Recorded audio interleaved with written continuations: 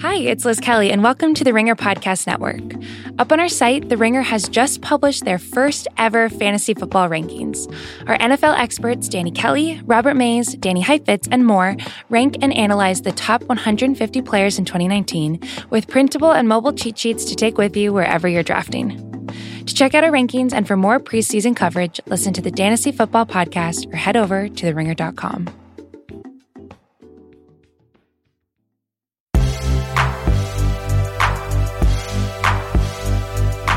I'm Sean Fennessy. And I'm Amanda Dobbins. And this is The Big Picture, a conversation show about the truth and lies in Hollywood fairy tales. Amanda, I have returned from vacation. I have returned from Sweden, and I come bearing gifts. Great. I'm here to talk to you about the Sturm und Drang that surrounds Once Upon a Time in Hollywood, among other things on this show. I was hoping for something from the Acne outlet, but this is fine. Let me tell you a couple things about Sweden. Okay. Before we get too deep into Tarantino land. One, beautiful country. Yes. Lovely people. Okay. They all speak English. And whenever you say English to indicate that you only speak English because you're a foolish American, they say, of course. They all say, of course, because it is evident that they all speak English and it's easy for them. Wonderful people there. The Acne store's a little disappointed. Oh, that's too bad. Did you go to the outlet, the famed outlet? Went to the outlet and went to two of the studios, all of which I found a bit wanting. Okay. It is a tough time for Acne right now and also fashion in general, but it's a different podcast. Different show. We'll get there at some point, probably over dinner. But now we're going to talk a bit more about movies. Later on in the show, I have an interview with the writer-director Andrea Berloff, who has a new movie, The Kitchen, coming out. You may know her name. She was nominated for an Oscar for writing Straight Outta Compton. And now she has a new film with Melissa McCarthy and Tiffany Haddish and Elizabeth Moss in theaters at this very moment. But I think we need to talk about a couple of things. One of them has to do with the Academy Awards, and the other one has to do with Quentin Tarantino, as I mentioned. And there's a little bit of intersection between those two things.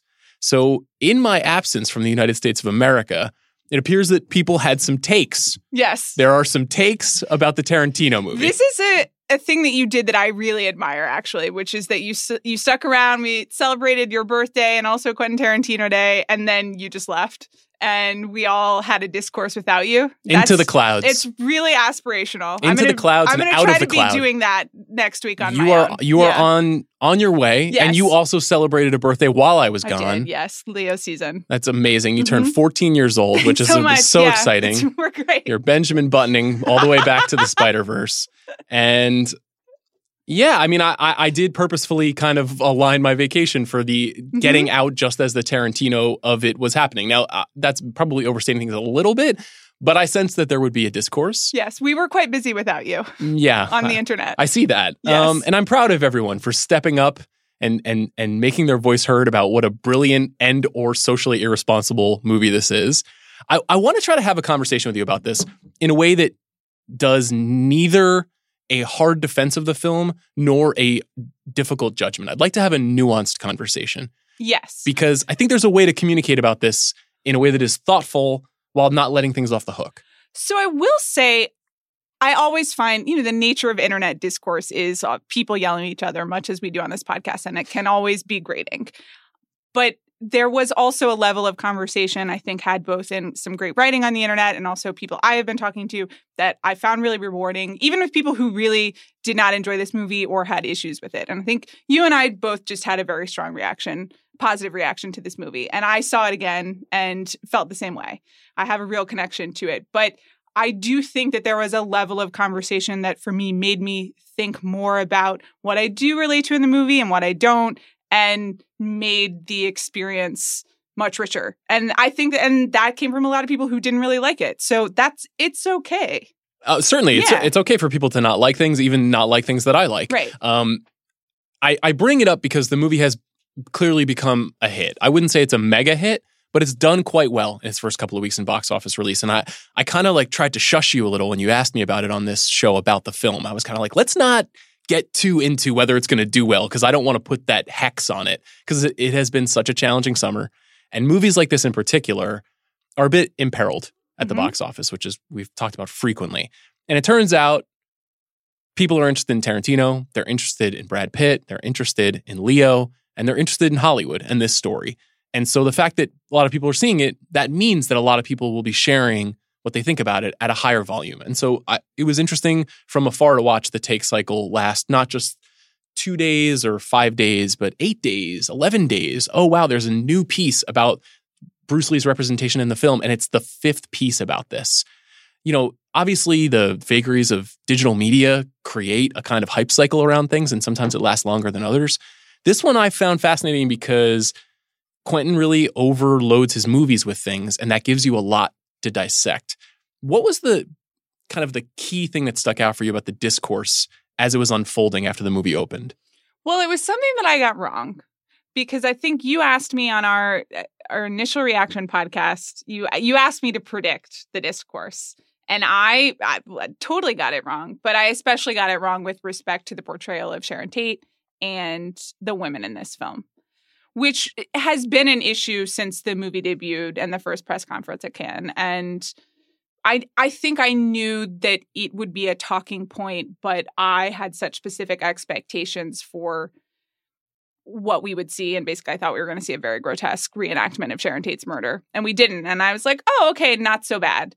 And I think that, and I assumed that that would kind of end. And people, I think rightfully, had a lot of thoughts and reactions to the rest of the portrayal of the Sharon Tate character, and also to the other ways that women are used in the film, which I'm always for. We should always talk about that. I thought that there was a really great piece by Alison Willmore at BuzzFeed about how Tarantino uses women characters in his films more generally, and very thoughtful. And, you know, he is a director who has leaned into the kind of male nerdy fantasy aspects of the movie. So I think it's really important to examine that.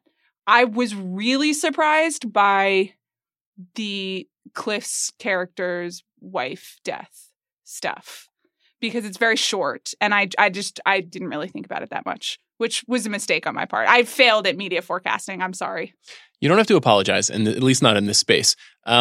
I also really liked Alison Willmore's piece. I would highly recommend that. That's probably the single best post Once Upon a Time in Hollywood piece that I've read. And the reason that I liked it is because I think that achieved what I'm trying to achieve in this conversation, which is it was really nuanced.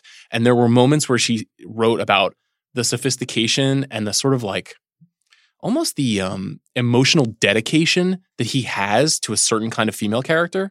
And then there are the other times where he writes things that seem so flip or so fetishistic or so like sometimes hateful. And the person who can write Jackie Brown is also the person who can kill Cliff Booth's wife in that way off screen. And the trickiness, the complication around that, I really admired that. I think that one of the tricky parts of this is that there's a desire to indicate that characters are heroes in all movies. Like we're all doing the Joseph Campbell thing.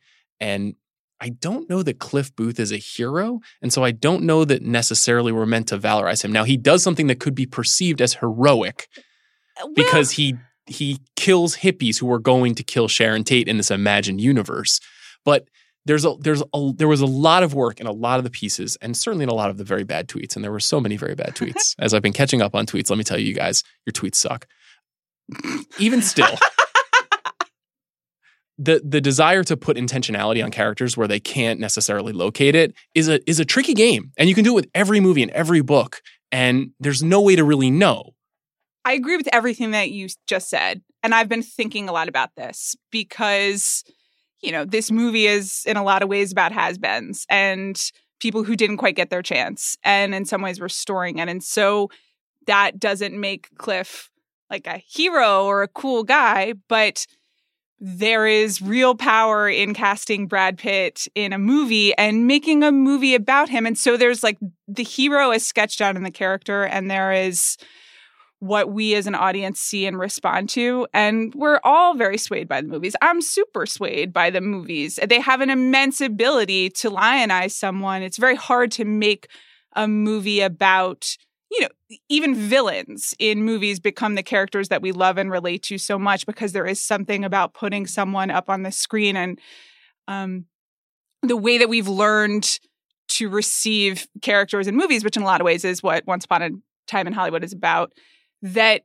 it just gives them credit and endorses it in a way. And it's not even if it's like a explicit endorsement, but We learn behaviors, we learn standards, we learn what's cool, we learn what to aspire to from movies. And so I did think twice about Cliff Booth's ex-wife, but I thought about it in terms of a comment on Brad Pitt's own life, and I was only thinking about it in celebrity terms, which is maybe a referendum on how screwed up my brain is when I'm thinking about things.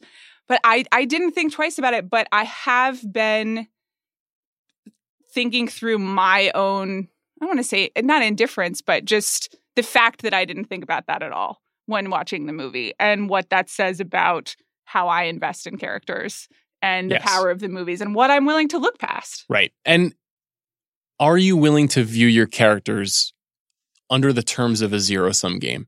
Because, we did a rewatchables about Reservoir Dogs recently. There's so much language in Reservoir Dogs that is distasteful, some of it hurtful. The way that the characters talk to each other, mostly just a bunch of white guys, is really nasty. And we always talk about on the rewatchables, like, has this aged well? Has it not aged well? That's such a fraught category because, and I've been guilty of having this kind of a conversation in the past. The trickiness of it is these are characters saying something. And in that movie, those guys are criminals and they're bad people.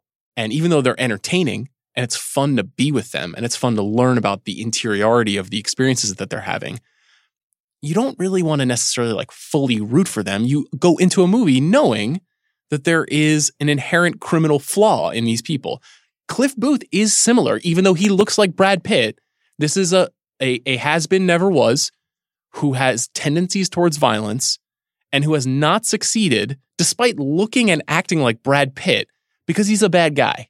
I absolutely agree with you and process all of this the same way. And then I don't even feel guilty, but I do just question myself from time to time because even Reservoir Dogs, then we go and I don't watch it over and over again because it's far too violent for me, but a lot of people do. Every morning I wake up and I watch it.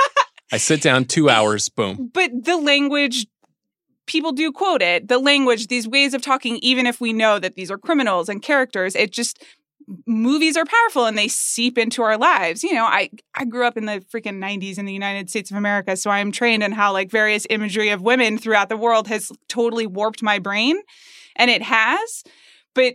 And that doesn't mean I don't enjoy it and I don't like to go see movies like this. We're trying to talk with nuance. I have two things in my head at the same time, both that I didn't care and I kind of know it's bad for me, maybe. Does that make any sense? Yes, but I don't think that there will be a rise in the sale of harpoon guns because of the Cliff Booth character. You know what I mean? There's a way to literalize the anxiety. It's just kind of like if you make it a joke or you make it a written off thing, it's not a big deal, but also then if that can be a joke, then that is is a joke in people's minds. It's just indicative of not even a worldview, but just a reality of how the world thinks about things.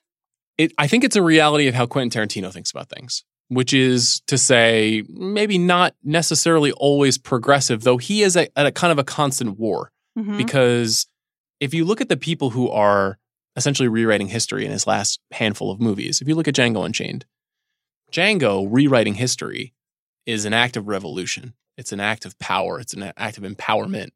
If you look at what Shoshana does in Inglourious Basterds, that's someone seizing the wheel and steering it into her own fate, the fate that she wants, not the fate that these evil people want.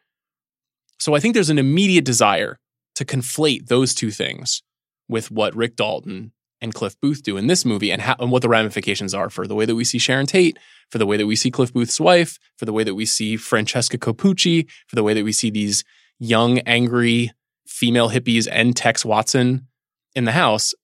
And just the urge to say, well, this was like this before, so this must be what he means with this one is very simple and a little bit sad to me. I agree. And to talk a little bit more about the Sharon Tate reception, I haven't understood.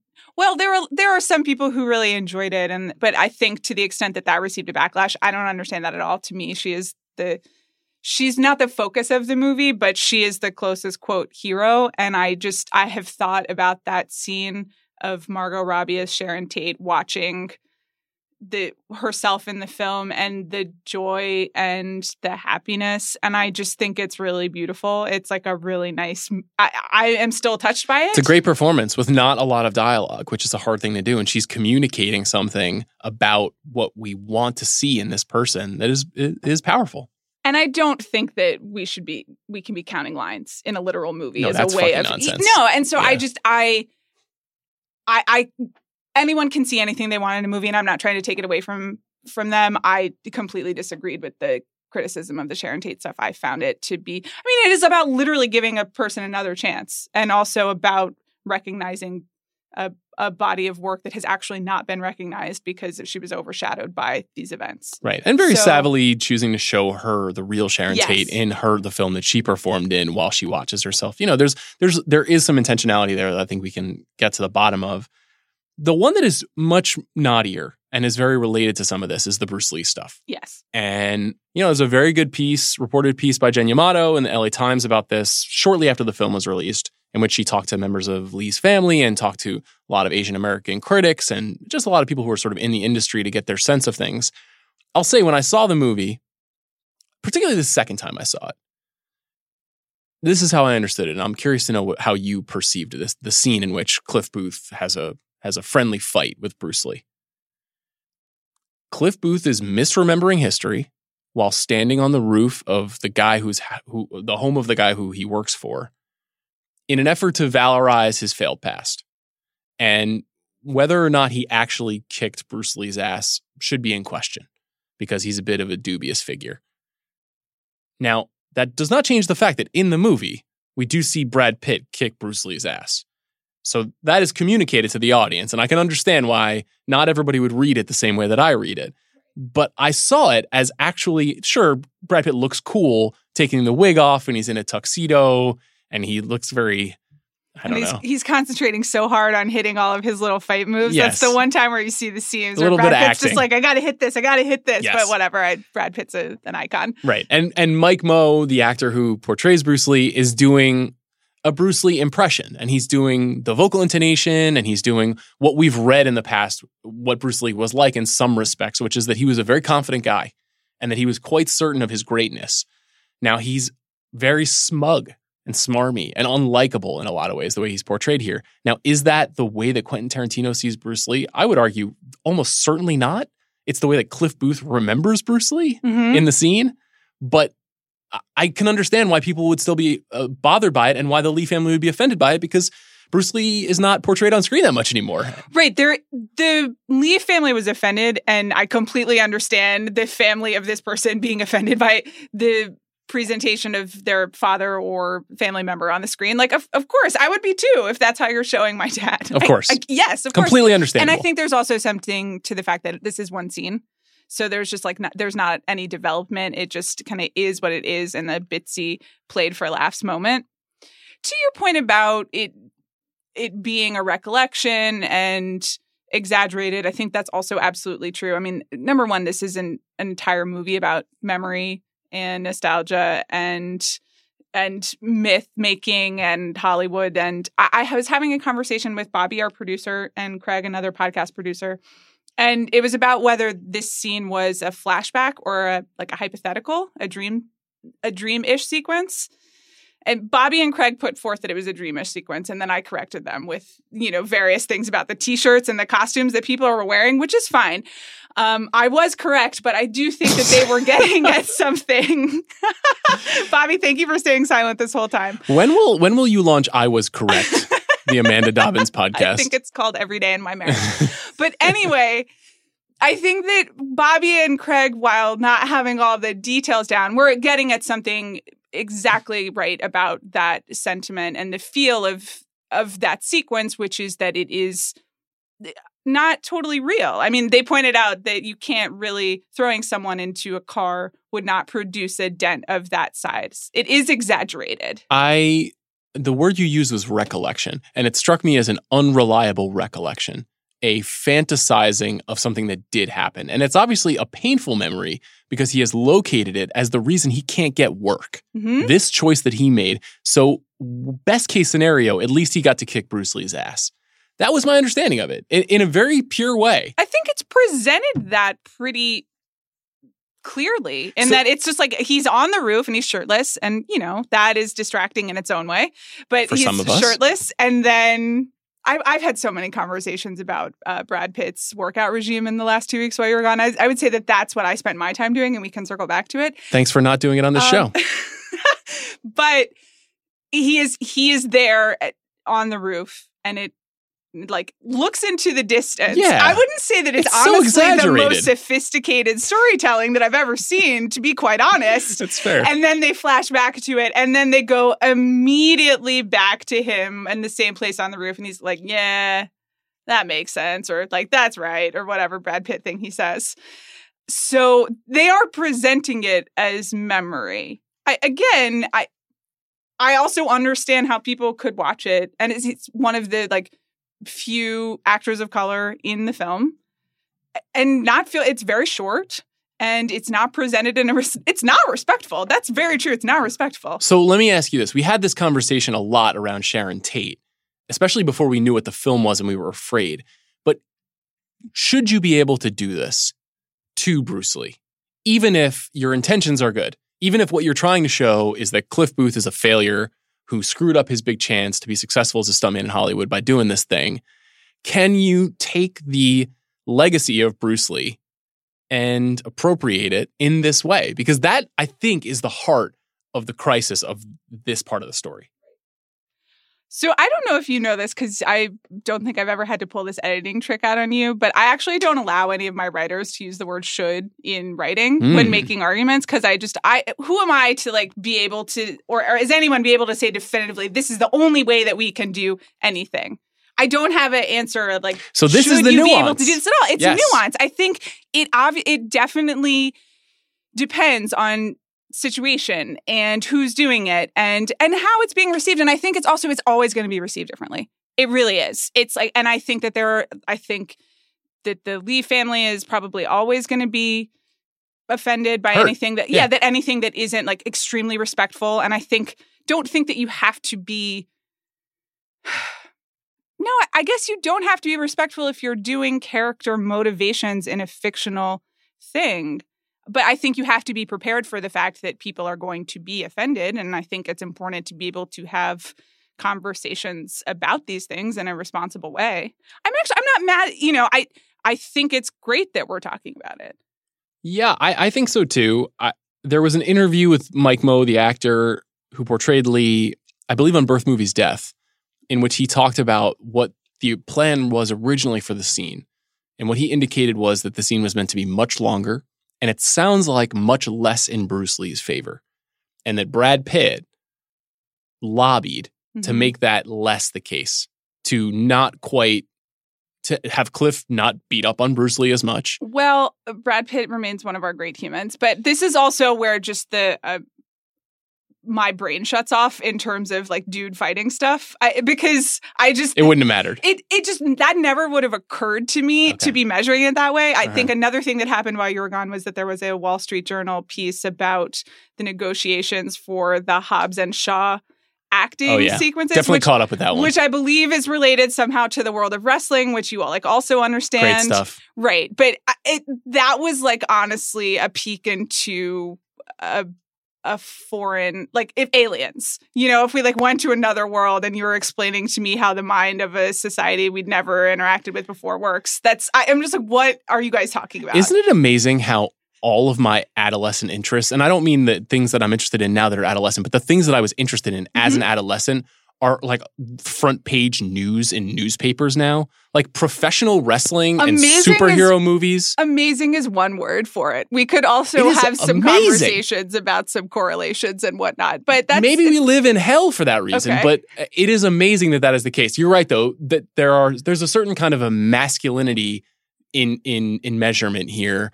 And you wouldn't have noticed necessarily. I think if Cliff Booth beat the shit out of Bruce Lee, it would have been more apparent. I mean, if it'd become like Tarantino violent, then I would have been alarmed. But the counterpoint to that is, if it had been even more ridiculous, maybe it would not have been as hurtful to the Lee family because it would have been so evidently fantasy.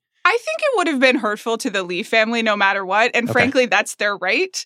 But I'm not taking that away from them. But maybe it would have seemed more considered. Mm-hmm.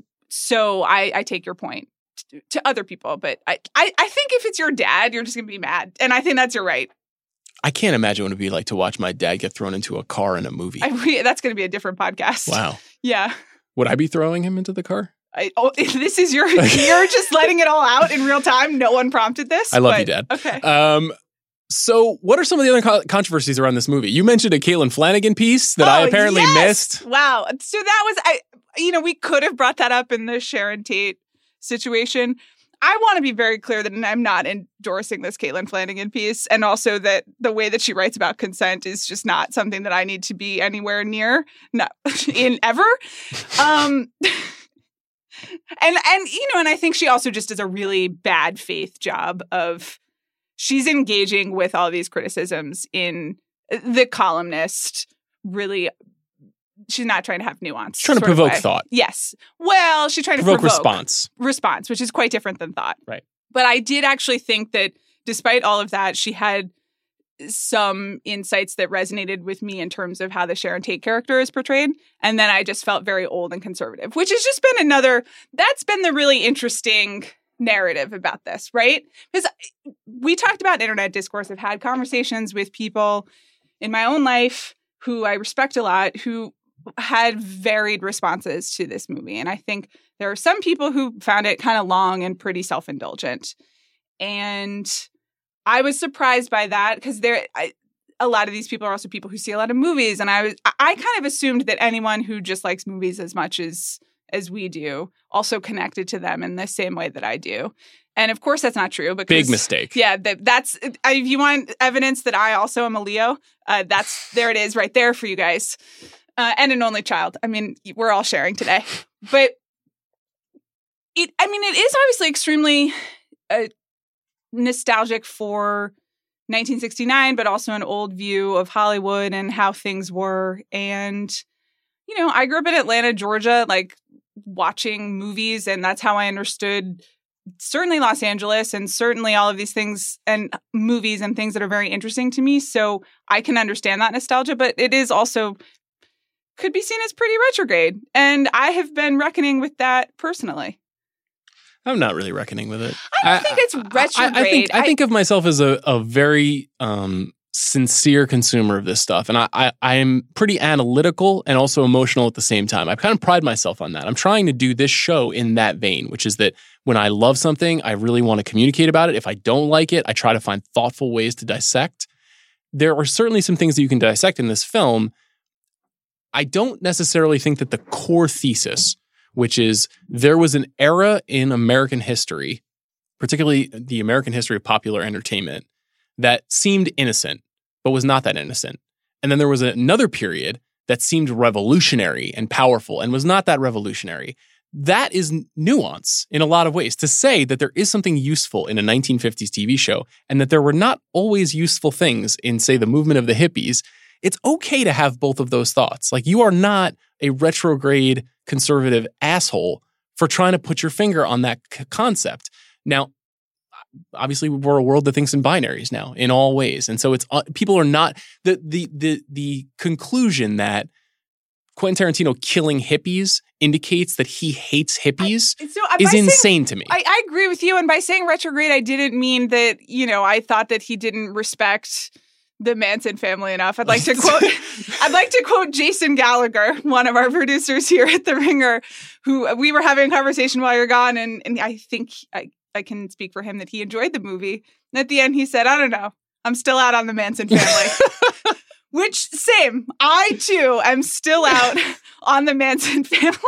It's a brave show of faith there from you guys. I think as you mentioned, I'm not trying to make this about my birthday, but I was thinking about getting older. And I was thinking about my particular relationship to this movie. On your 14th birthday? I know. Well, puberty, it comes fast.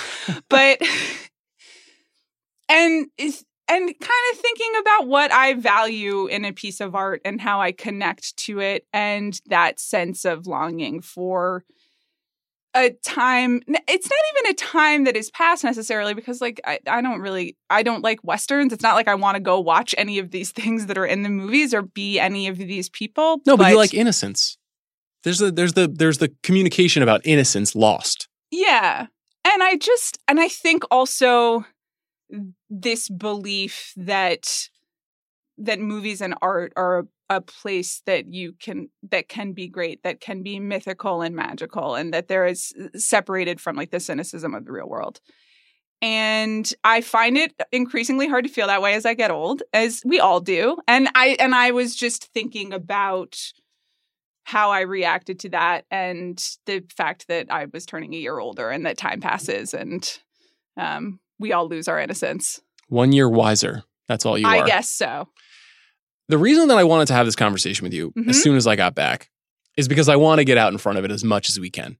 And the reason I want to do that is because 6 more months of this, baby. This movie is definitely going to be nominated for Best Picture. Let's do it. And we will be talking on the Oscar show, which I think more formally will bring back the Tuesday Oscar show pretty soon. I would say September. Okay. This is literally the first I'm hearing about this Bobby, right what do now you think? on air. Why not? Okay.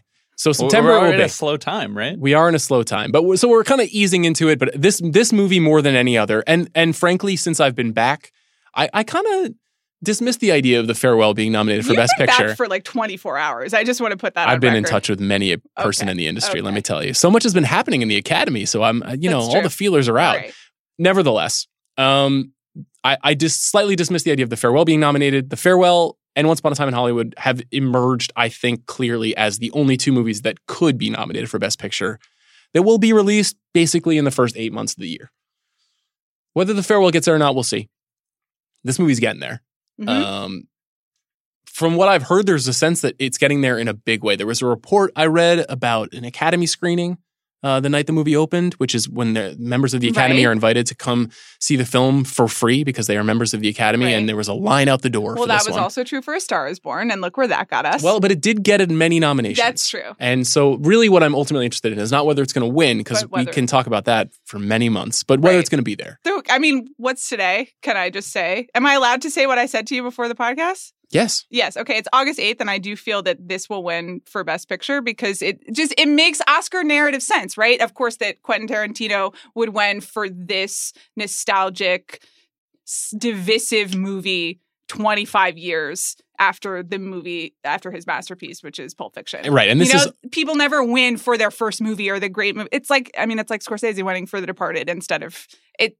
Just this is how the Oscars do it.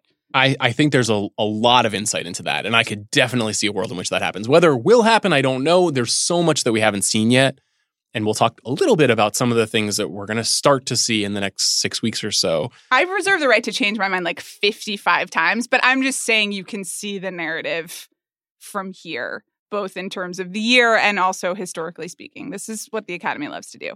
Even the new Academy. I agree. We're just about to get to the new Academy, which I look forward to talking about. DiCaprio, Pitt, maybe even Margot Robbie will be nominated. It depends on what the field is like for Best Supporting Actress. You got to keep in mind that Sony put a lot on the line to get this movie made. They paid a lot of money for it. They've been promoting the hell out of it. It has not yet opened internationally, so it'll be hard to say whether it's a big international hit, but it's going to do well over $100 million in America. It's probably going to be maybe the second highest grossing Tarantino movie, third highest grossing Tarantino movie. It might have legs because it's opening now and they may reopen it in the fall. Cinematography, production design, editing, you name it. All that stuff is if not likely, certainly possible. Mm-hmm. And it'll be interesting if this becomes Quentin gets to wave his Best Picture or Best Director Oscar around for this movie, which I don't really think I've seen anybody say it's his best. Even people like me who are serious, deep fans of his, I haven't seen anybody try to do the it's his latest, so it's his best. Well, that'll come in November. You think I should use that take? No, I've been thinking saying, about it, and this is actually his best. It's just in this cycle that we are now predicting. I think that probably hits in November, and then the media prognosticator is back, and then it comes around. Okay, all right. I'll think about that. Okay. I mean, you don't have to do it. I just imagine that someone will. We're going to talk a lot about the fall festival soonish. I'm going to Telluride. I'm very excited about that. I'll probably be speaking to Adam Naiman at some point on this podcast. He's going to TIFF. There's a lot of films opening. There's a lot of films that are carrying over from Cannes. They're starting to show Cannes movies now. I'm seeing a couple of them in the next couple of weeks that I'm excited about.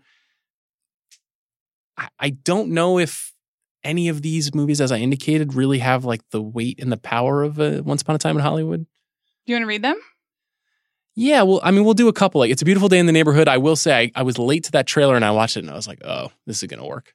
Really? Yeah. Oh, I actually did watch that trailer. There's a lot of journalists in movies this fall, and that's all I have to say about that. Yeah. Who plays Tom Junot again? Is it Matthew Rhys? Yeah. Okay. That's fine. I missed the Irishman trailer completely. Yeah. That's opening the New York Film Festival. I sense that will be something of a big deal. Here's the thing. Like, it's Martin Scorsese gangster movie. Like, let's not overthink it. Our boss, Bill Simmons, made a trailer reaction video with Chris Ryan. I can't say I agreed with his reaction. I didn't agree. There, you know? Okay. It's an emotional journey. That film is opening the New York Film Festival. The centerpiece of the New York Film Festival is Marriage Story, which is Noah Baumbach's much touted on this podcast and elsewhere forthcoming divorce drama. I'm tremendously excited. By all accounts, it will be at the very least interesting. I suspect it will be very controversial because there's going to be a lot of Noah's real life in there. Mm-hmm. And then that's closing with Motherless Brooklyn, which is a book that I rebought and reread while I was in Sweden. Wow. And quite liked, and am now confused about why Edward Norton made it a period piece.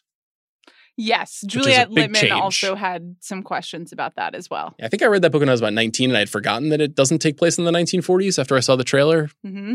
Anyway, notable change. The TIFF has a bunch of other films. I mentioned It's a Beautiful Day in the Neighborhood, Ford versus Ferrari. I suspect we'll talk a lot about that. Uncut Gems, the Safdie brothers movie. Don't know if that's going to be an Oscar movie, but it'll be a TIFF.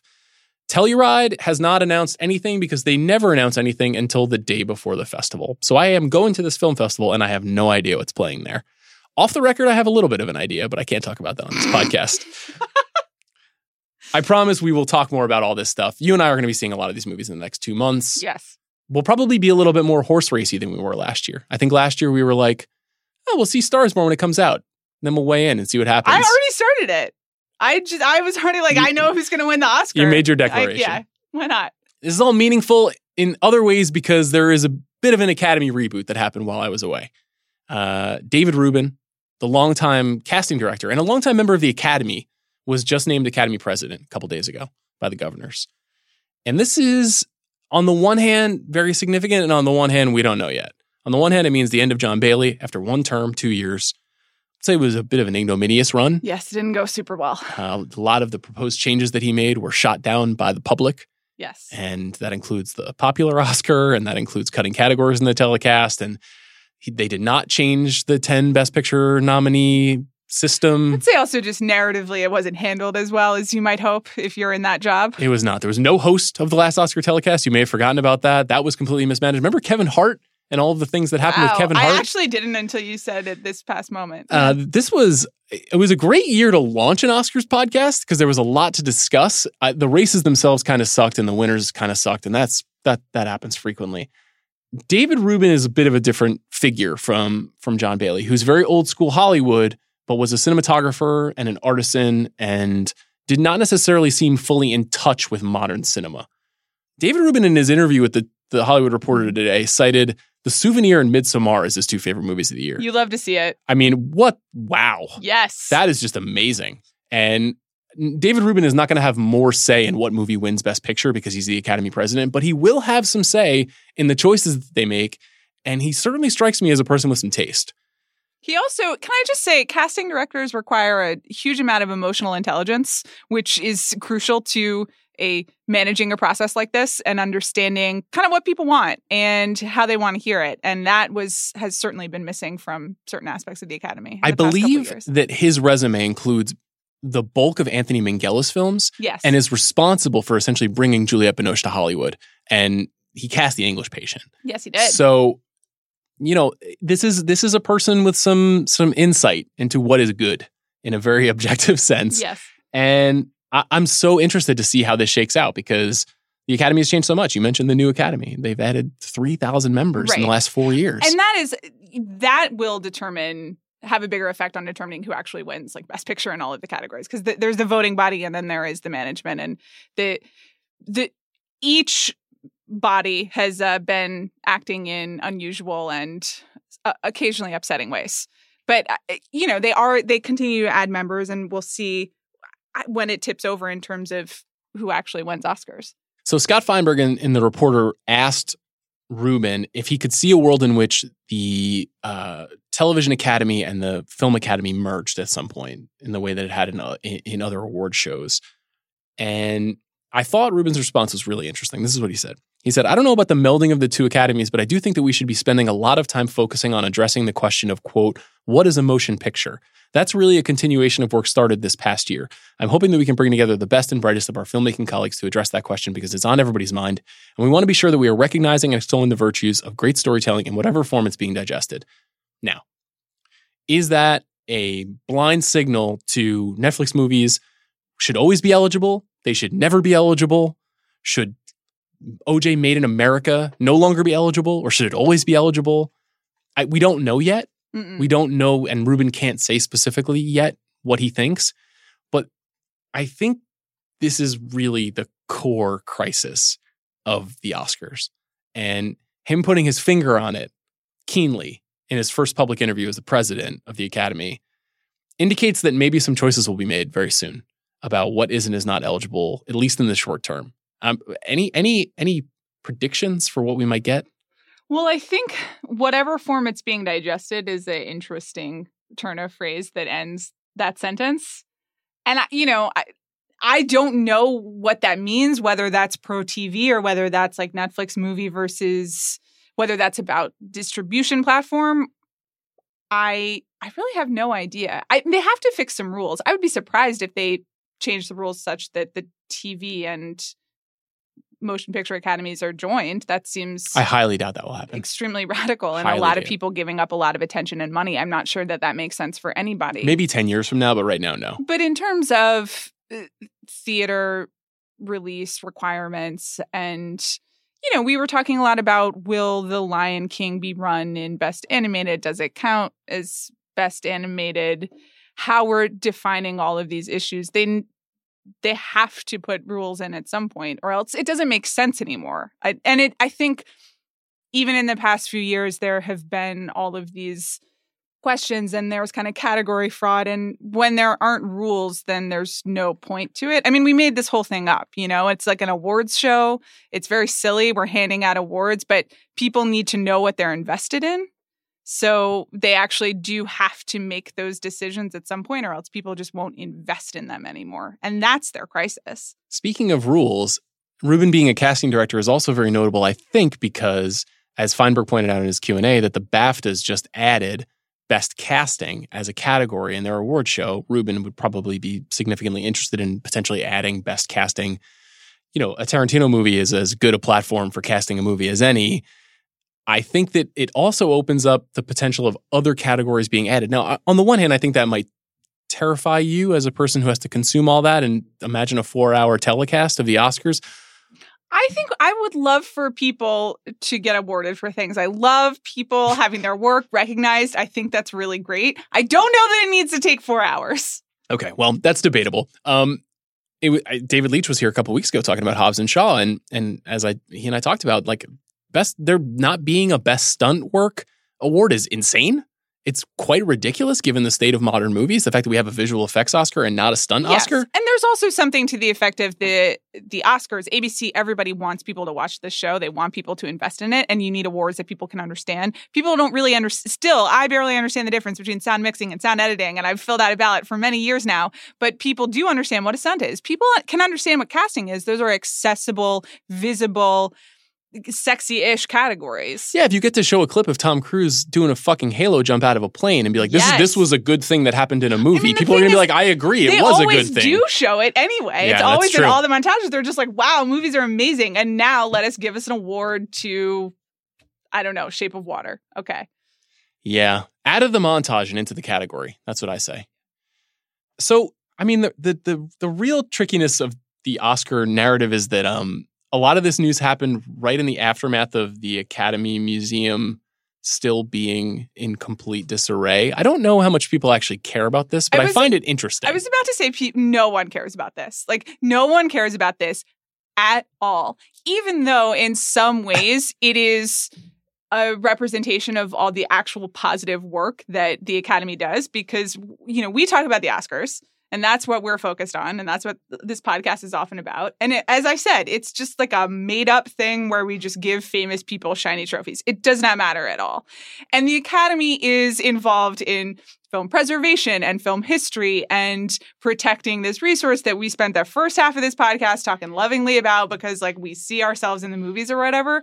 So the Academy Museum as a representation of that work is important, but whether or not the construction is on time, I'm sorry, I don't care. No one cares. They literally did a montage of the construction, a time lapse during the Oscars.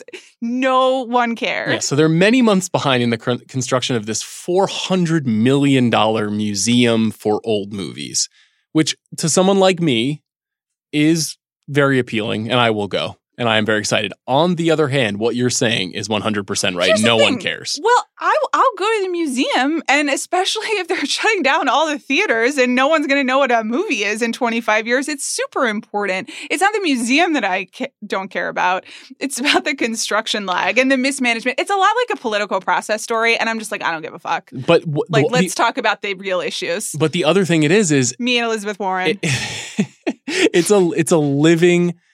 It's not alive, but it is an active embodiment of the failures. Yeah. That's fine, but I don't falling behind the times, overspending on the wrong things, people moving in and out of roles of leadership, building a shrine to something that doesn't matter to people anymore. These are complicated convulsions of anxiety in Hollywood. I mean, it's an amazing edifice of expired importance, and it's not even open yet. That's just fascinating to me. I agree with you, but also that doesn't matter.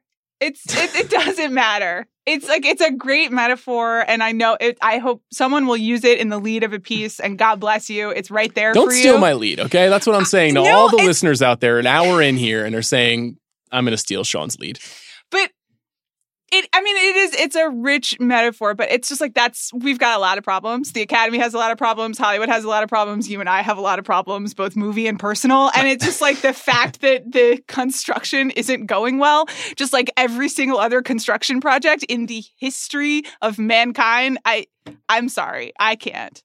The Academy needs a Robert Moses. It needs a taskmaster. Okay, no one needs a Robert Moses, but it's the Long Island talking. Yes. I'm going to transition somewhat awkwardly to something you described to me before we started will you just be lecturing me about these dead people? That's not...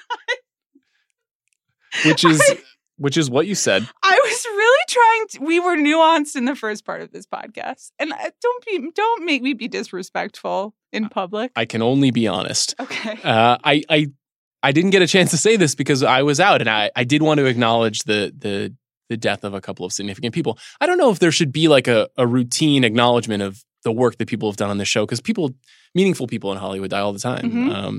But these two stuck out to me for whatever reason. The first is Rutger Hauer, who, died more than a week ago now, and is just a great and unique and entertaining Danish actor. And he's best known for Blade Runner, but he's performed in a lot of different kinds of movies, and he's performed in a lot of trashy movies that are fun to watch. He's performed in a lot of movies like The Hitcher, like the original Buffy the Vampire Slayer movie, like Surviving the Game. He kind of revived his career a little bit with Sin City and Batman Begins. I think his best stuff is the early Paul Verhoeven movies. For those who don't know, Paul Verhoeven is the director of films like Basic Instinct. He is a quite twisted and fascinating director. He also made Total Recall.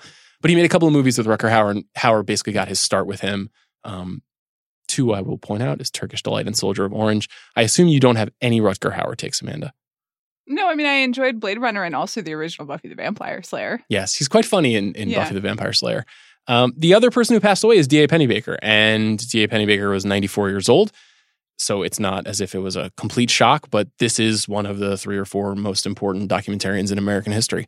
And it would be upsetting for me to not acknowledge it. Don't Look Back is for a certain kind of person, a life-changing thing to see about the way that we build myth in the way that we tell stories about famous people in this country, which even though it's about Bob Dylan and I can sense your skepticism, I think actually correlates to a lot of your interests. It does. It is your version of things that are interesting to me. And it's not disinteresting to me. It's just, it's not my passion. Where is my Ringer Dish episode on D.A. Pennebaker is my question to you. Whenever you would like to come on the podcast. We have a vacancy next Monday. So I got very interested in him as a person who started out as a music journalist, and a lot of his best and biggest work, he chronicled the Monterey Pop Festival, which featured these kind of career and culture-changing performances from Jimi Hendrix and Janis Joplin and Otis Redding. Really phenomenal movie if you haven't seen it. He was basically in the news this year because Documentary Now parodied original cast album Company, which is the performance of an album of the Company musical by Stephen Sondheim that is just a really funny episode of Documentary Now. And it's a pretty searing and darkly funny movie about egomaniacal people trying to make something perfect. So I have a lot of love for that. I mean, he made a David Bowie concert movie. Have you seen Town Bloody Hall? No. Do you know what this is? No, I don't. This is also important to your interests, and maybe you should be a Pennebaker fan. This movie is basically one long debate between a series of feminist thinkers and Norman Mailer in the late 70s. God. Go find this movie on YouTube. It's infuriating and hilarious and just an absolute time capsule. And Pennebaker's sense of kind of where to put the camera and when to let people just start talking shit is one of his great gifts. Another version of that is The War Room, which is the 1993 documentary about the campaign team behind Bill Clinton's eventual election to president of the United States. That I have seen. That this is a very good and kind of classic modern documentary. And a lot of people have been ripping off The War Room for the last 25 years. I wrote about political documentaries earlier this year with the release of Knock Down the House. And boy, all those filmmakers D.A. Pennebaker a lot. And his partner, Chris Hedges, who survives him and who made a lot of his later period films with him, including The War Room. I'm done lecturing. Go watch Pennebaker's films. That was recommendations and appreciation hour with Sean Fennessy. Okay. I hope you wrote down those titles. I consumed a lot on planes. I'm not going to read everything I consumed to you, but I just wanted to check in with you about a couple of things. I would love to. This is quite a list. I saw Tolkien. Okay. Hellboy. And Isn't It Romantic? Yeah. I can't say I enjoyed any of them. Okay. That's fair. And I don't understand the purpose of any of them. Okay. Here's my individual take on all of them very quickly. Tolkien is a biopic about J.R.R. Tolkien, the author of The Lord of the Rings. Perhaps one of the least interesting films I've ever seen in my life. And I cannot understand what the narrative logic of the movie was. Are you a Lord of the Rings? I think it's good. Do you like consuming Tolkien content? I'm certainly not opposed to it. I'll be watching the Amazon series. I've seen every Peter Jackson film. I saw the animated Hobbit movie. I'm interested. Can I tell you a real low point in my academic career? Certainly. Was, so I studied Latin and Greek in college, which is actually not the low point. That's just the setup to this story. But in Greek class one day, which is pretty hard. Greek is hard. Classics major? I was. Okay. In Greek class one day as a treat, my Greek professor just decided to teach us Elvish for some reason, because Tolkien had borrowed a lot of the mechanisms of ancient Greek in order to put together Elvish. And that was a tough day for me, looking at my choices. So perhaps this film would be more meaningful to you than to me, because there's quite a bit in this film about his studies in philology. And I can't tell you anything less interesting than a person talking about how interested they are in language in a movie. Yeah. That's the opposite of movie action, is a person talking about how much they like words. Mm-hmm. That's not a movie. Hellboy, seriously, what the fuck? I don't know, Sean. You tell me.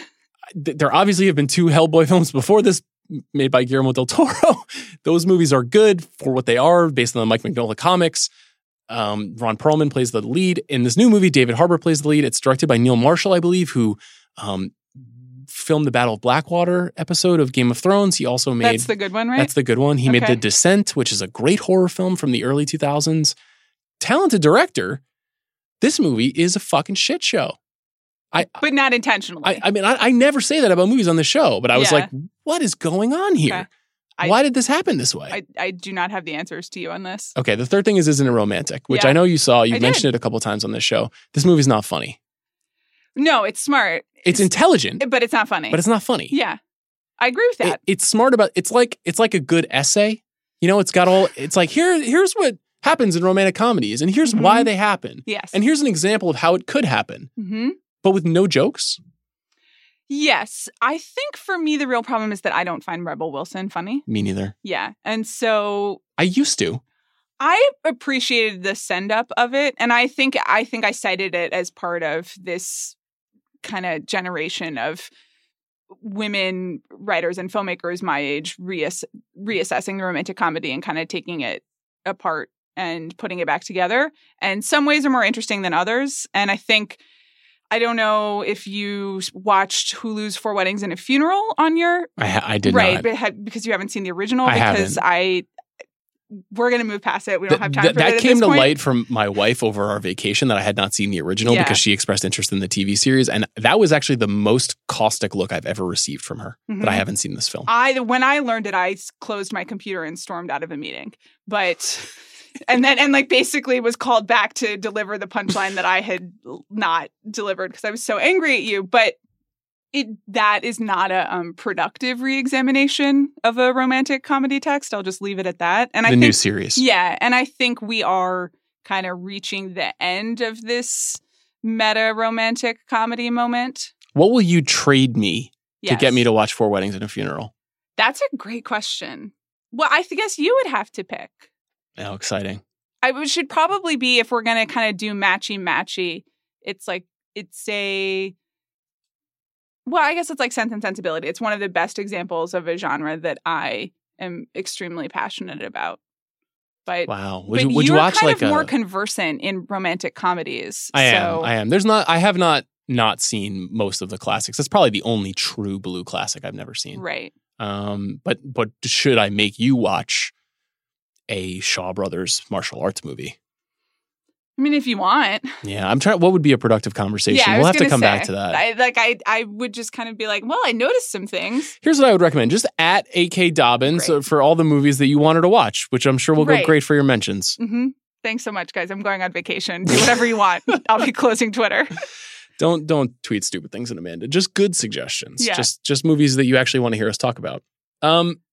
There's a lot of movies coming out in August. I'm going to be talking to a lot of filmmakers around these films that are coming out. I'm looking forward to some of them. A few of them, in case you're looking forward to them as well. Blinded by the Light, the new Bruce Springsteen-oriented English romantic comedy fantasy. Hulu has this documentary coming out in August 16th called The Amazing Jonathan documentary. Really looking forward to talking to the director of that movie. It's very good, and I won't spoil anything. Can we say what it's about, or can I ask what it's about? You can ask what it's about. Is it about a magician? It's about a magician. You love magicians. I do love magicians. That's nice. That's nice for you. This is a very special execution of a story about a magician. Where'd you go, Bernadette? I wonder if we'll be talking about this movie, because no one else is. We will. I haven't seen it. Nor have I. It'll be later. In some capacity, we will be talking about it. I am increasingly nervous about in which capacity, but... Yeah, this movie has been pushed twice now. It's directed by the estimable Richard Linklater. It's being released by Annapurna. It's based on... Who's the author of the novel? Maria Semple. Maria Semple, a beloved novel. Yes. I'd recommend that if you need some summer reading. And it also stars Cate Blanchett. Cate Blanchett. And what? By all accounts, no bueno. Well, we shall see. I'm sure we'll talk about it when you get back from your vacation.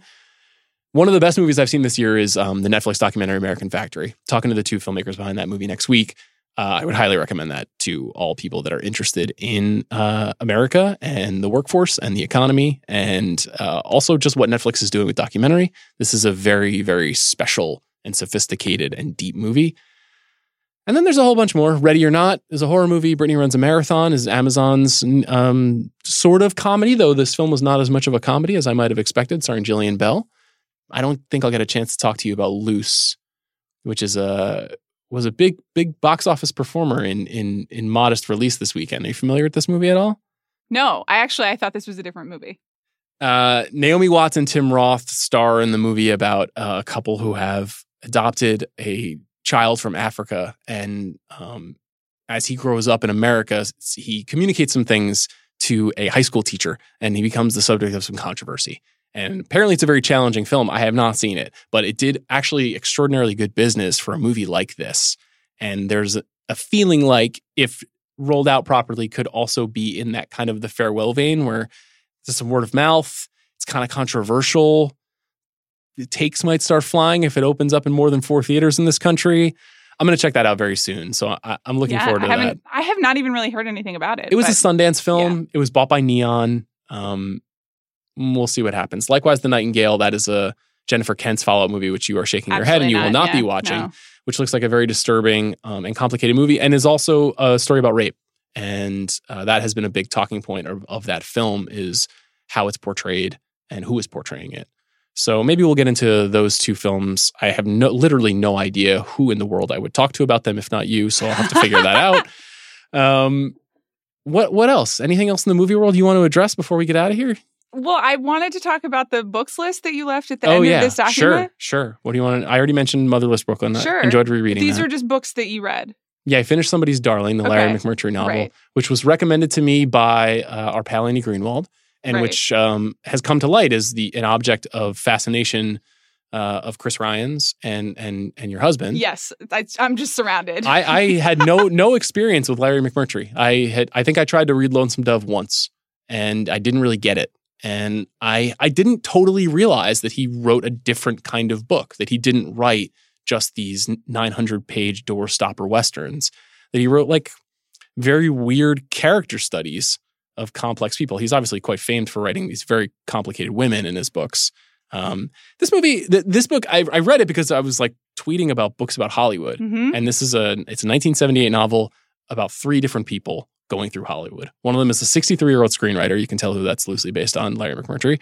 One of them is a aspirant producer, handsome guy who's worked in, I believe, the lumber business in Texas. And he's decided that he wants to be a big-time Hollywood producer. And so what he does is he moves to LA and he starts sleeping around and starts to rise to the top of the industry.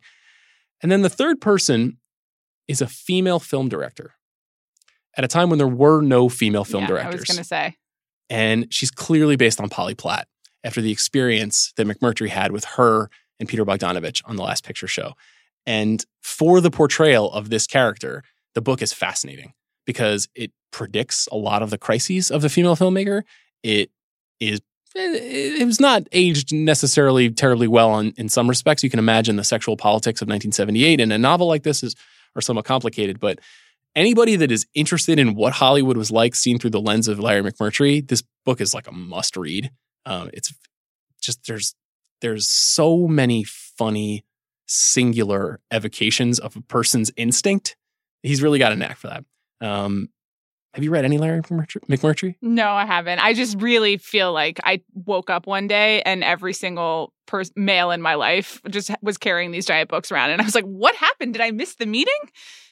I mean, he definitely convinced me to buy a couple more of his books. Okay. So that's the most I can say. I think Somebody's Darling is at our house or maybe coming on vacation with us. So perhaps I will also read it. It's imperfect. And it's written in 3 acts from 3 different perspectives. So it's more of an experiment. McMurtry fans, I have learned, don't think it's one of his best. But it's about my interests. Yes. So I got into it. I read Dr. Sleep, which I had never read before. And I'm about to embark on a Stephen King thing here. Oh, right, of course, because Chapter 2 is coming, and then Dr. Sleep, which is the sequel to The Shining.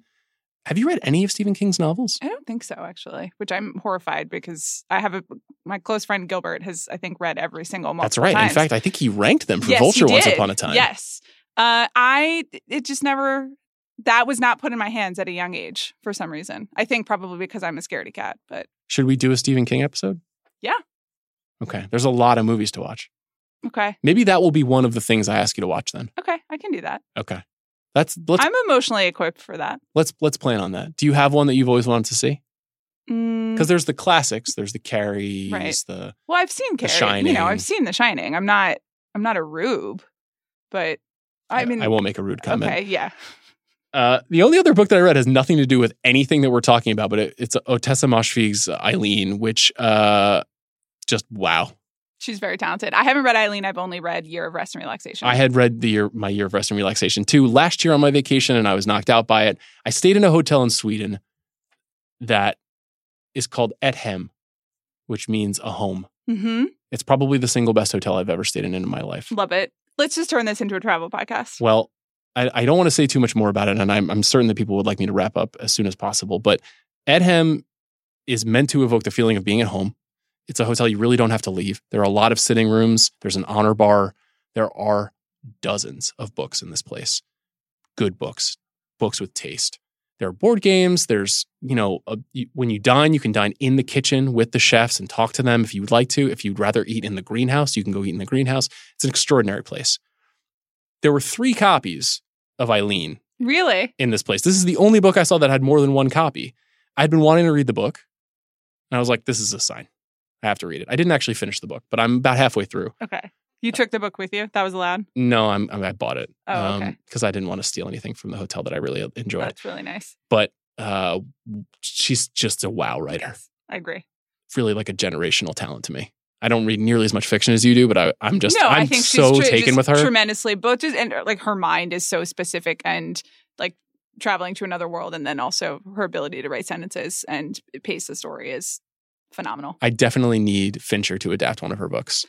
That would be that's a lot to take in. It's the right fit, but then I'm just already physically uncomfortable. I mean, Fincher with Eileen would be absolutely incredible. Those are my book recommendations from my vacation. That's great. What a lovely trip it sounds like you had. Yeah, it was good. It was good. Great. I hope you enjoy yours. Thank you. I'm taking 6 books, so maybe I'll have some book recommendations when I return. 6 books? Yes. That would be... I impulse ordered 2 more last night because I had 4 that I've been kind of waiting. Okay. And then I was like, what if I don't have enough? What if I need 2 more? So then I impulse ordered 2 more. Well, when you come back, you do a book report. Okay. In the meantime, next week, Bobby Wagner and I are going to do a mailbag. Amazing. So if you have questions Can I send for me, questions? I will not be answering any of Amanda's questions in this mailbag episode. But if you, in this very slow movie period, would like to know anything about the world of movies, or just hear about more of my bad Once Upon a Time in Hollywood takes, please at The Big Pick. We'll send out a tweet about that, and maybe I'll answer your question, or maybe I'll just write fake questions. That's what I was going to do. So that I can monologue some more. Okay, I'm sneaking great. Amanda's questions in under different names for you, Amanda. I got you. I suspect I'm I'll gonna be do able to some suss burners. them out. I'll know the truth. Amanda, thank you as always. Thank you, Sean. Welcome back.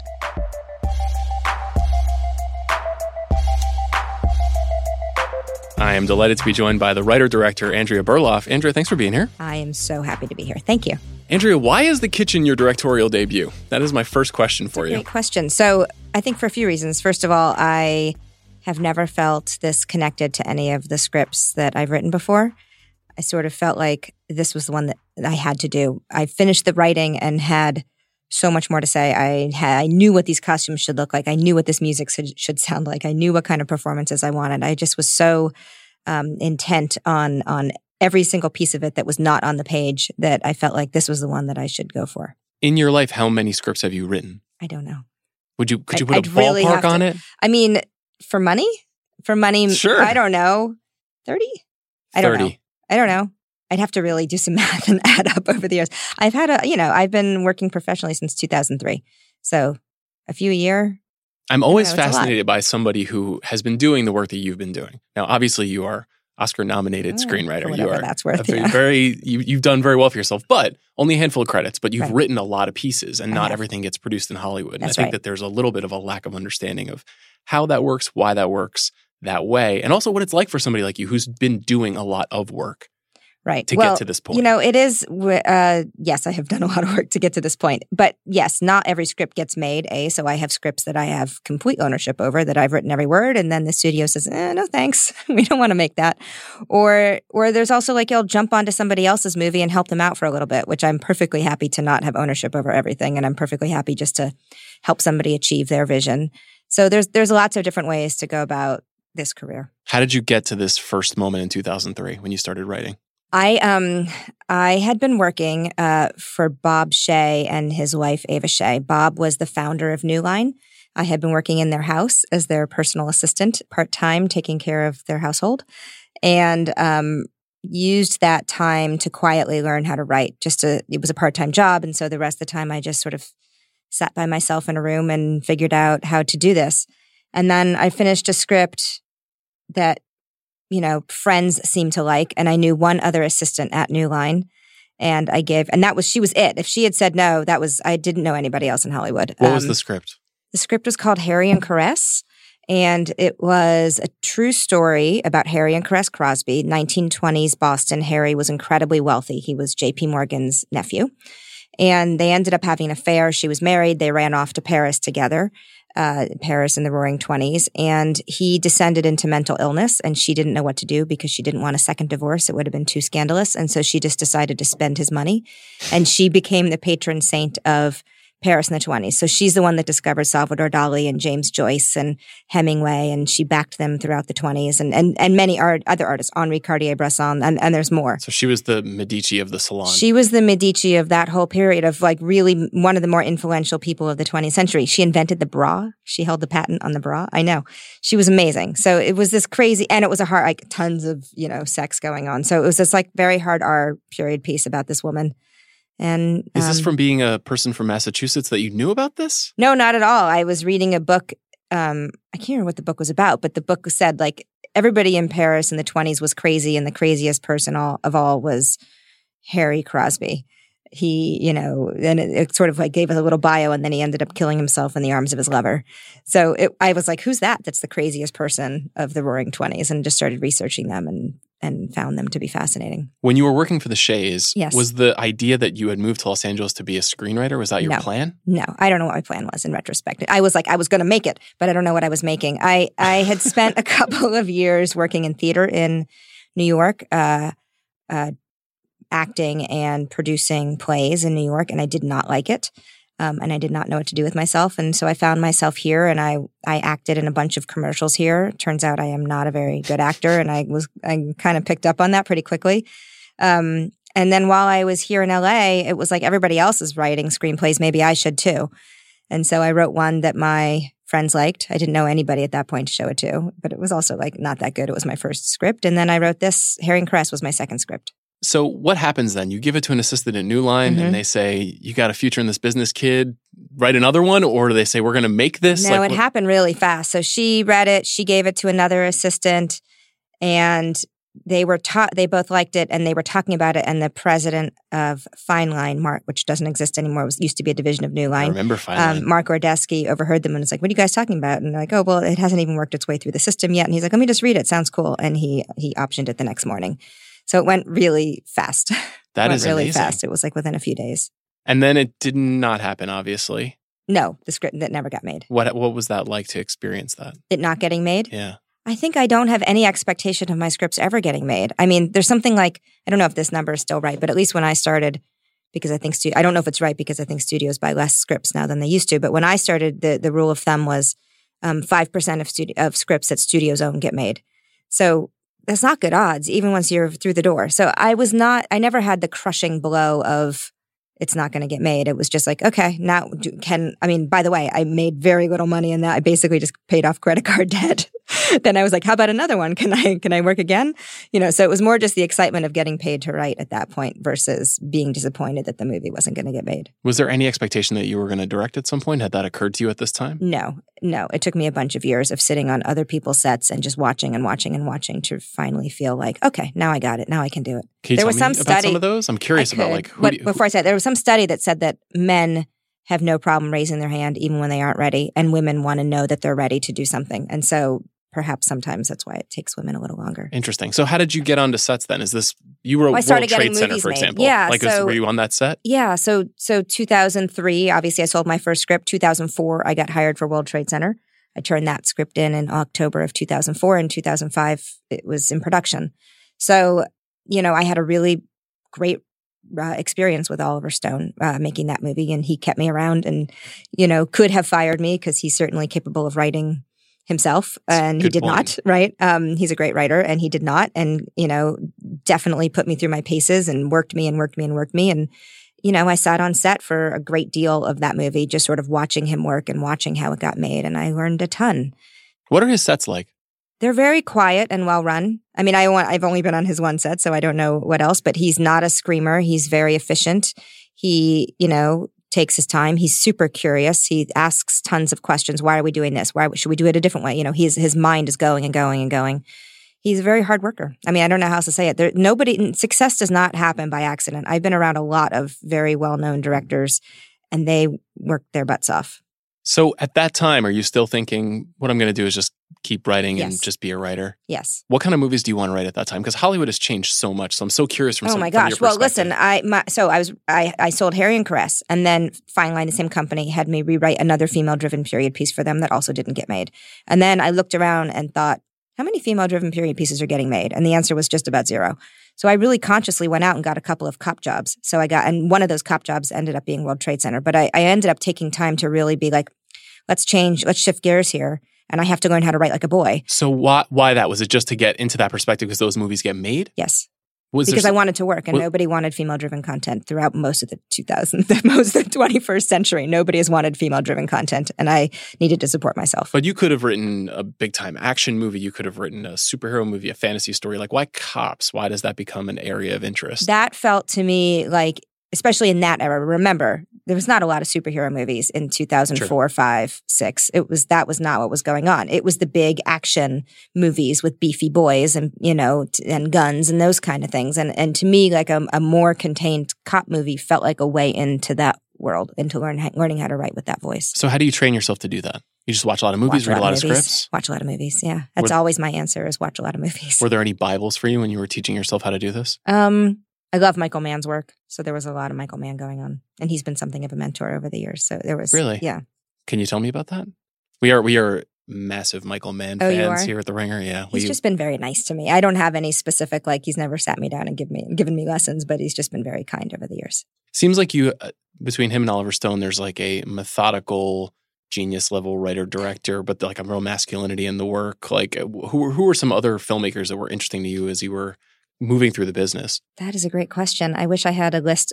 I feel like whenever anybody asks a question like that, I'm like, I've never heard of a director in my life. I might go completely blank. Have I seen a movie? Do you want me to vamp while you brainstorm a little bit? I'm sure I can say some nice things about your film, which I liked. Thanks. I think any of the great writer-directors, so whether it's Tarantino or, for me, it's never about actually just that. I love Eric Roth's work as a writer, and I love Scorsese's work as a director. And, so it doesn't have to be just writer-director, but I think people who have a real voice and something to say specifically that's different than other people's voices really appeal to me. What's happening between World Trade Center and Straight Outta Compton? 9 years of no movies, or 10? I don't remember. 9 or 10 years of no movies made. You're getting work, but I worked consistently the entire time. Now, interestingly, then I had 3 movies come out in a row, and all of those movies were written during that period. So it just takes a long time to make a movie. And the industry changed during that time period. It went from you could make a smarter movie, you could make a biopic, you could make a smaller movie, and the studio would make that movie, to absolutely that's not happening. You've got to make a big movie. So there was also some trial and error for me in learning how to go bigger. You were sort of raised in the studio system in a way. Totally. I've only ever worked for studios for the most part. One or two independent financiers, but mainly totally a career in the studio system. When did you become conscious of kind of a split happening? Because I always think it's interesting to kind of talk to studio filmmakers now, especially those who are pursuing like a directorial debut inside the system. Have you very firmly wanted to stay on that kind of track because you have grown up inside of it?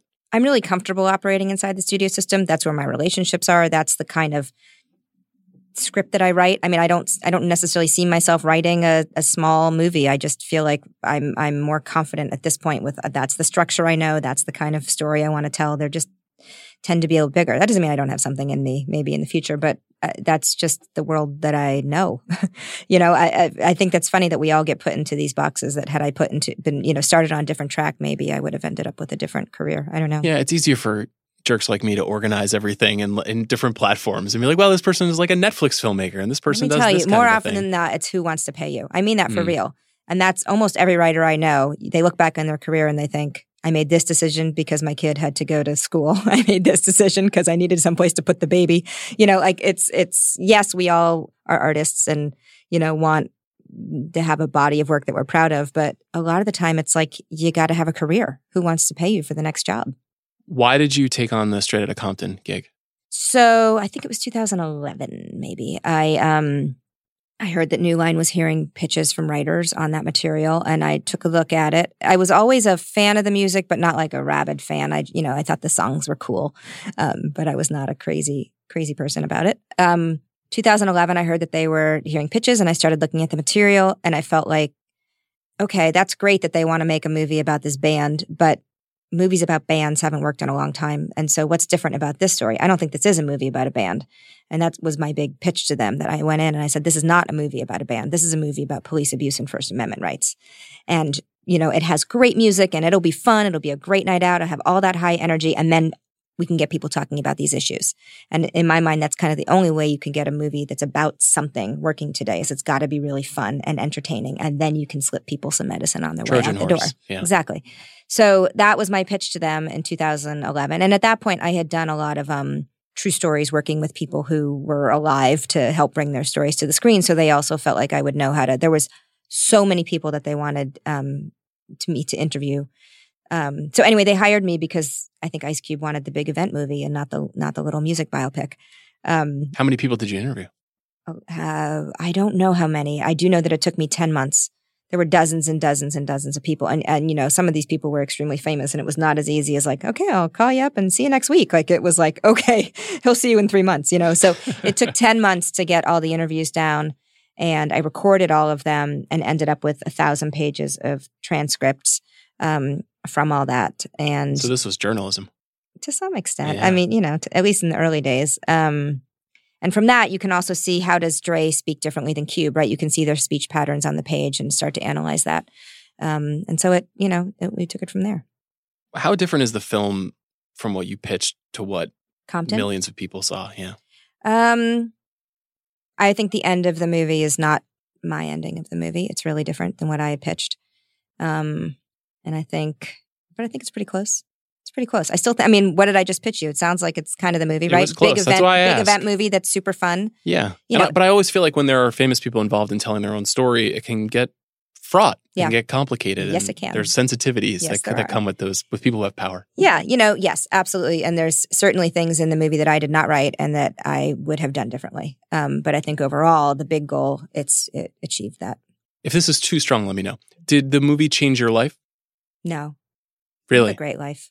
Come on. I have a lovely husband, cute kids. I have a good life. So then it was too strong. No movie is going to change. Did it change your career? I don't know.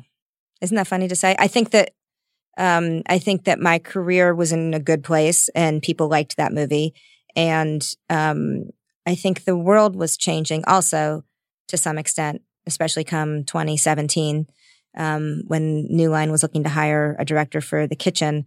I think people were waking up to the fact that, like, hey, there are a group of women who have been doing solid work within the studio system for a very long time who have not been getting the respect or attention that hopefully our work had merited. So I think it was all kind of a confluence of good timing for me. Yes, I think Compton was well received and people liked it, and that's really awesome and gratifying.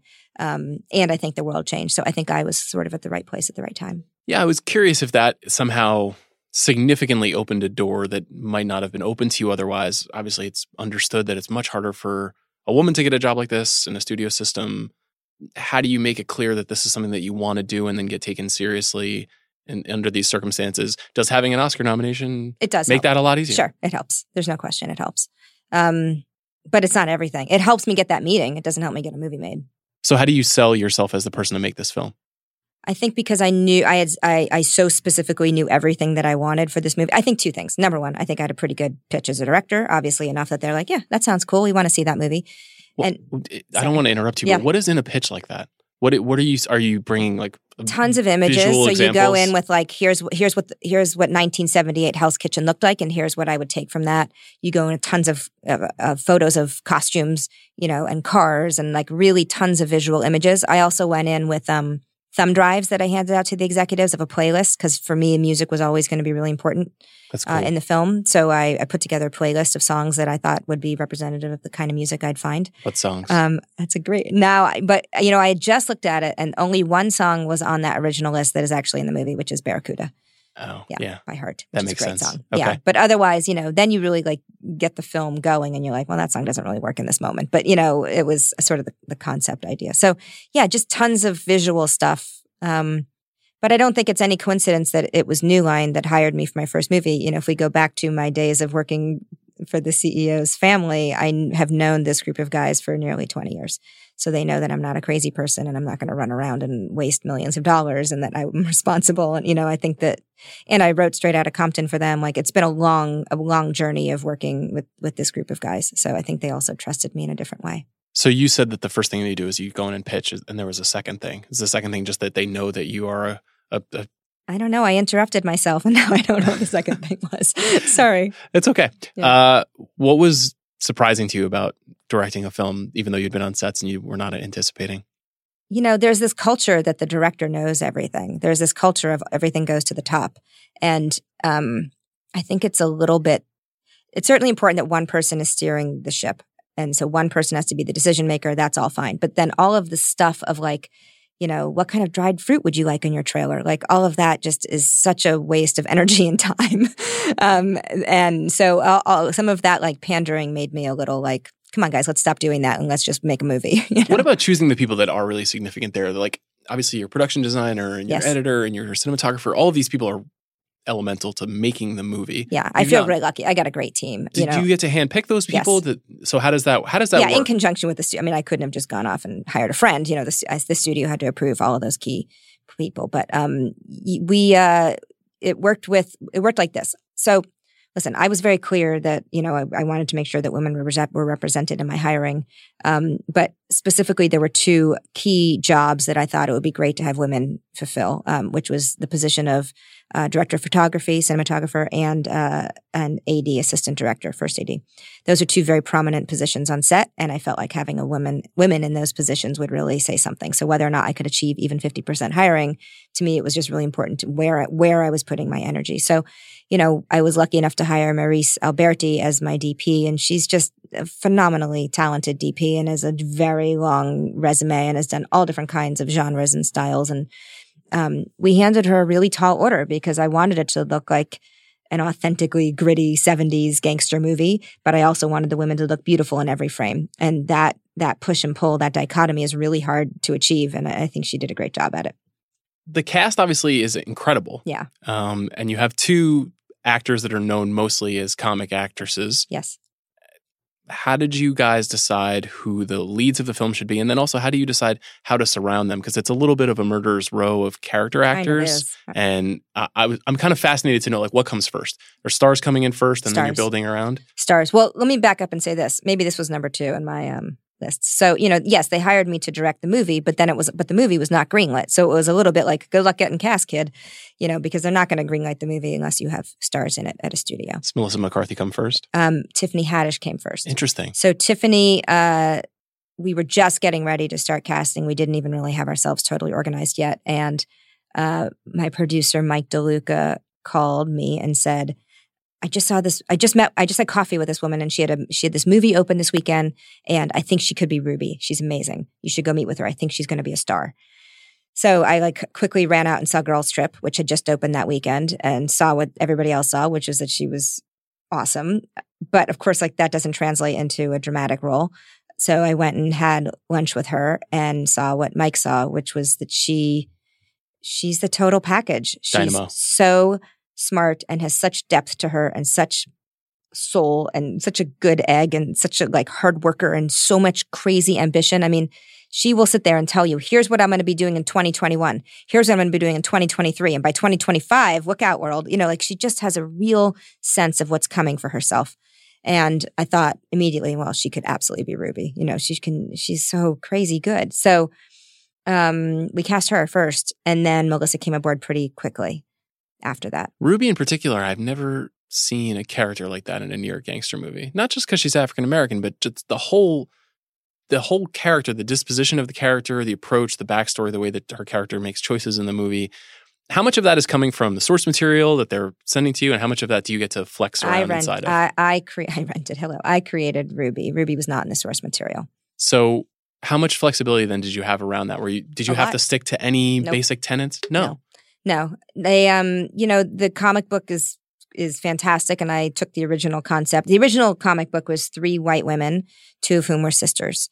So I just took the concept of women taking over the Irish mafia, and there is a hitman character named Gabriel, who is played by Donald Gleason. So I definitely used him most directly, I would say, from the comic book. But almost all the other characters are inventions of mine. And New Line really gave me the freedom to do what I wanted to do with the material. And by the way, I want to be very clear. I did that in conjunction with the comic book author and illustrator, Ollie Masters and Ming Doyle. I kept them involved from day one. I just think all too often we're not kind to each other in Hollywood.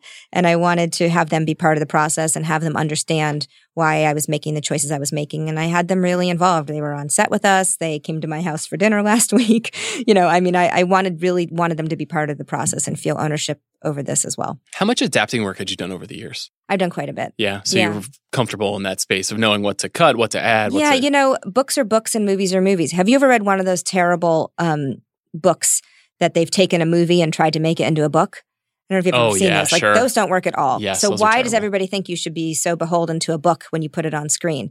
They're two different mediums. They're both wonderful. I love reading books. I love watching movies. They're not the same thing and they're not the same experience. So you've got to, no matter what the source, unless you're writing Harry Potter where a fan is going to ding you if you make one wrong step, you got to have the freedom to make it a movie. Otherwise, it's just going to fall flat. You got to go for it and make it entertaining. What do you think Melissa saw in the script that you put together?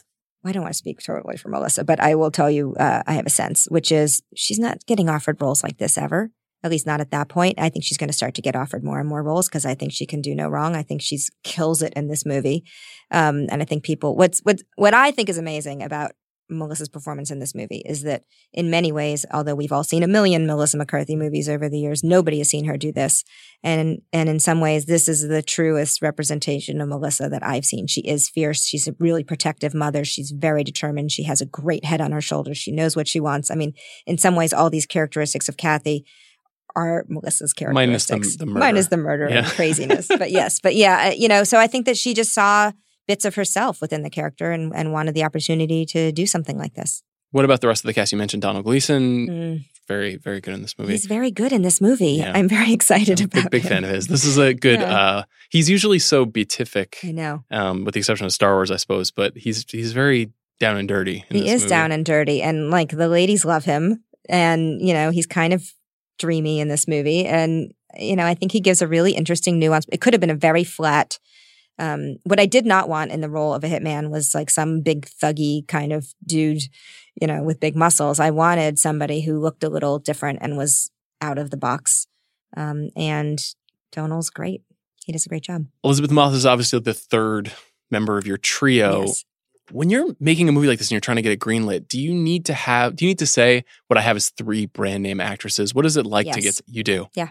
So what is that process like in terms of identifying? Do you have a long list of people that you're like, I love these people, I go out to X first? How does that work? You know what? The list is not so crazy long because when you're making a studio movie, there are very few women who can get a studio movie greenlit.